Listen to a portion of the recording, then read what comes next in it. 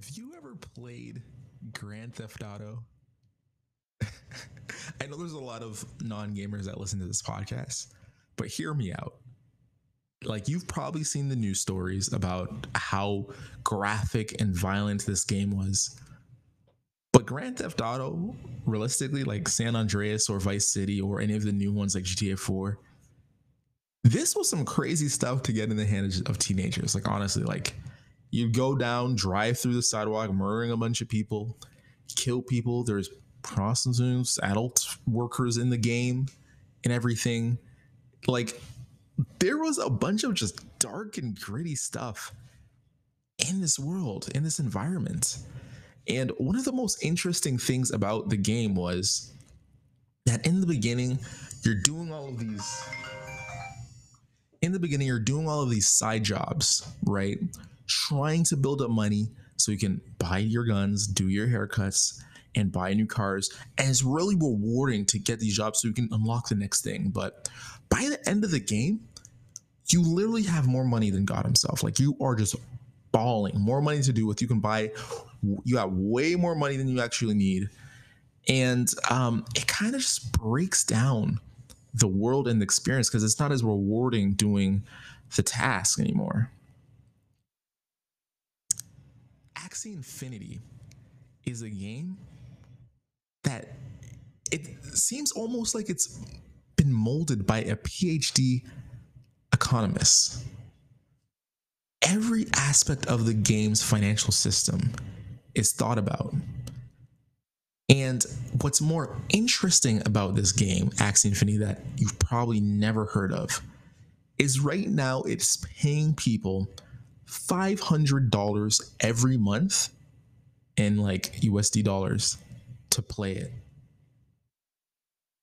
Like, let's hear that again. $500 a month. You can do it super efficiently and play for only like 2 or 3 hours a day, or an hour and a half if you're really, really efficient. But $500 a month and USD dollars to play a video game. Now, I know what you're saying, $500 a month. That's nice. That's like $6,000 a year. But like, what is that? I mean, for all of you rich, uneducated investors out there, there's some people where $6,000 a year is absolutely game changing. It's so game changing. Matter of fact, there's a lot of people in developing countries who are playing Axie Infinity who are actually like living off of it and use it to buy their real life house. So once you hear that you can make, $6,000 in a game, the first thing you must be thinking about is like, this must be a scam, right? Like, there's no way to actually do that, right? Well, let me enter you into the world of play to earning games through the blockchain. Hi, this is Fly Stewie. This is the Uneducated Investor Podcast, the podcast where we connect investing to pop culture. If you love the show, feel free to leave a 5-star review on iTunes because that's how we grow. Now let's get better at investing together. So this game, Axie Infinity, it's like Pokemon, but a Pokemon game where you can play it and you earn money. You earn in-game currency that can be translated to money in real life. You can make around $20 a day, which is like $600 a month. And a lot of people are really making some substantial amounts of paper playing this game. Now, how does it work? Essentially, you buy NFTs, non-fungible tokens, one-of-one collectibles, online, digitally authenticated. You buy them and you use those to battle other people online. Now, these NFTs, they're like Pokemon, so they all come with 4 different moves. And if you get the right NFT combination and you get really good at the game, you can really get up the ranks, make a bunch of moolah beating people. And that's how you make your money back. Now, what's interesting about this game is it's one of those games where, like, realistically, like any game you really follow, a lot of them have like really high boom and bust cycles. Fortnite at the peak of its user base was just raking in the dough, raking in the money. They're doing $100 million tournaments, and it's almost like every single person and their parents new about Fortnite. You know, a couple years later, people still play, but the game's mechanics weren't sustainable. You see, the problem with a game like Fortnite was the skill gap was so high, and you could get so ruthlessly good in the game. And because it was based on 100 people playing at the same time, it's really to skill-based match. So skill-based matchmaking is when, as the name sounds, you only play people based on their skill. It was really hard to make a skill-based matchmaking environment where all the new people in the game would only play other new people in the game so that they could build their skills up together. In Fortnite, there's people literally playing 5 hours of literally training every day to become the best Fortnite player. So when the new people saw them, they had no chance, zero chance. And it wasn't a game that was easily accessible, easily learnable how to win. It had probably the most advanced mechanics of any game I've ever played in my life, which meant as a new person, you had zero chance of winning and zero chance of really having fun in their core game element. With Axie Infinity, one of the things that Axie Infinity has to solve, or has solved, is one, the game's really fun. Honestly, its battle mechanics, I would say, is almost a funner version of Pokemon. I know it sounds blasphemous, but that's how it feels so far. Maybe I haven't really played the newer Pokemon games. Maybe they have implemented a lot of things that this one does, but it's really fun in that aspect. And it's solved the GTA problem. So what's the GTA problem? A lot of games, it's really hard to make an economy where earning money doesn't get inflated or underinflated. You know, there's games like NBA 2K where, you know, you're doing in-game, you know, the in-game storyline to earn your XP to get your guy more leveled up. But because the game makers want you to spend money, they make it so like winning games and playing the in-games, it's impossible to level up your guy. It's just so much faster if you buy the XP from the store, right?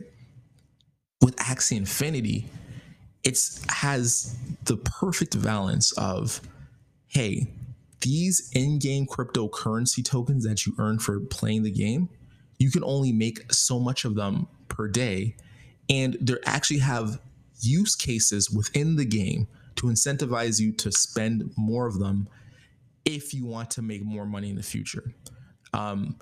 So with that being said, one of the interesting things about me playing this game, I've only known about it for maybe 5 days, played it for 4 days. Literally, as soon as I found out about it, I bought the game.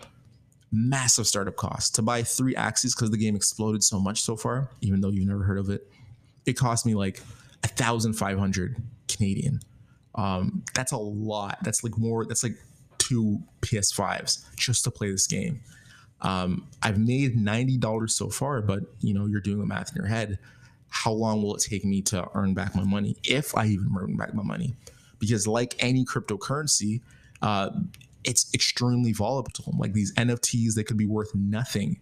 And realistically, this game relies a lot on the fact of now for its player base to really grow, for you to actually return and make your money back. I mean, if it's like a game that basically comes in favor and falls out of favor, maybe like a PUBG, you know, will my initial investment of 1,500 will it be made back? Well, so far I'm optimistic because like right now I'm on pace to make $600 every month, which means I'd make my money back in 3 months. But it is a scenario where 1,500 is a steep cost. So I wouldn't advise it as an investment strategy. If if you don't have 1,500 just to put it there and lose, it's very hard to say that this is a smart idea. However, from the first 4 or 5 days of playing it, I need to share with you my experience. I am so surprised. I am just so flabbergasted how that $600 that I make in my first month, right? The in-game incentives to use that money in-game are so high that I don't even plan to withdraw it to go use on like groceries or investing in stocks. Like plan to actually spend it within the game. Very shocking to me. Another thing is there's 3 founding members. One of them had like a history of like economics or something, or history of like civilization. Like they got a guy that was like almost like an expert in fiscal and monetary policy to help produce the economic tokenomics of the game. Like how, like I'm sure all game developers are doing that, but him being one of the founding members, incredible. Picture the GTA game where you're buying a gun, you're getting your hair cut. Imagine if when you spent that money, instead of it going to, the non-playable character, the NPC, or just going to the game or whatever, it went to a real player receiving that money, and you could use that money to buy upgradables or whatever you want, or you could withdraw those points and then use them in the real world. How insane was that? Or for all my Fortnite players, Fortnite uses a currency called VC points. Imagine, as you're earning VC points in your battle pass, you can withdraw that for real money. Oh my God, absolute game changer. The thing with Axie Infinity is that it has a balance and it has levers similar to the Fed, that it can pull and tweak to make sure that the monetary policy within the game stays at a point where it incentivizes players to play. They make a reasonable amount of money without actually breaking the game's dynamics, so that people are playing too little or playing too much or making too much money that the developers aren't making money. It's honestly the most genius thing I've ever seen. So I'm gonna keep my eyes on it. Maybe check it out, watch a couple of videos, see what you think about it. But all I know is that this seems like one of the most interesting ideas, and a lot of people like myself who went the corporate world or went the professional route, have a professional job, and they can't justify playing video games anymore because they're just not making any money. It's not progressing their career. All of a sudden, that target demographic of all these rich people, not rich people, or people who are upper middle class, have a bunch of money, now are excited to play video games again because they're like, oh, if I play this game, I can make money on it, and eventually this can be a second source of income. I'm down to do that and get back into gaming. I know that's what brought me to Fortnite, the ability to stream it and make a source of income that way. I thought it was interesting, but now instead of a pay to win model, which this game kind of is pay to win, but it has a earn or play to earn model, which is like, hey, if you want to earn money, you can play a fun game. And what surprised me the most about this game was it was so fun. It was so fun. That's how I knew, one, it was super fun. Two, it had really good in-game economics through the monetary policy. And three, it was built on the blockchain. So these are actual NFTs that you're fighting with. I saw this and I'm like, okay, this is definitely the future of gaming, and I can definitely see this taking off in the future. And as always, the best, most brightest investors are the uneducated ones. That's because the uneducated investor, they never stop learning. If you like the podcast, make sure to leave a 5-star review on iTunes, because of course that's how we grow. And let me know what you think. Do you think that earn to play or play to earn games are actually a thing that could happen? Does this even make sense? Or do you think it's a all right scam? I mean, it's kind of like a Ponzi scheme, right? You need a growing player base to keep the game growing, but is it worth a $2,000 to play any game? Let me know. It's @FlightStream on Twitter, and we, Flight Crew, have to take off. This podcast is brought to you by NordVPN. If you want to watch movies anywhere in the world, whether you're in the US and you want to watch UK movies, or if you just want a safe, reliable internet connection where you want to make sure that you're out on the go using Wi-Fi, but you don't want to have your data actually compromised when you're checking your investments, use NordVPN. It is the best, #1, most reliable VPN service out right now. It's the one that I actually personally use. And for all the Flight Crew listeners, we actually have a cool deal when we partner with NordVPN. So click the show notes. It helps support the podcast and also gives you the sweet benefits of getting a fast, reliable VPN. So again, within the show notes, within the comments of this podcast, you'll be able to see the NordVPN link. Click it there. It will help the show and give you that fast, reliable internet. Thanks, Flight Crew.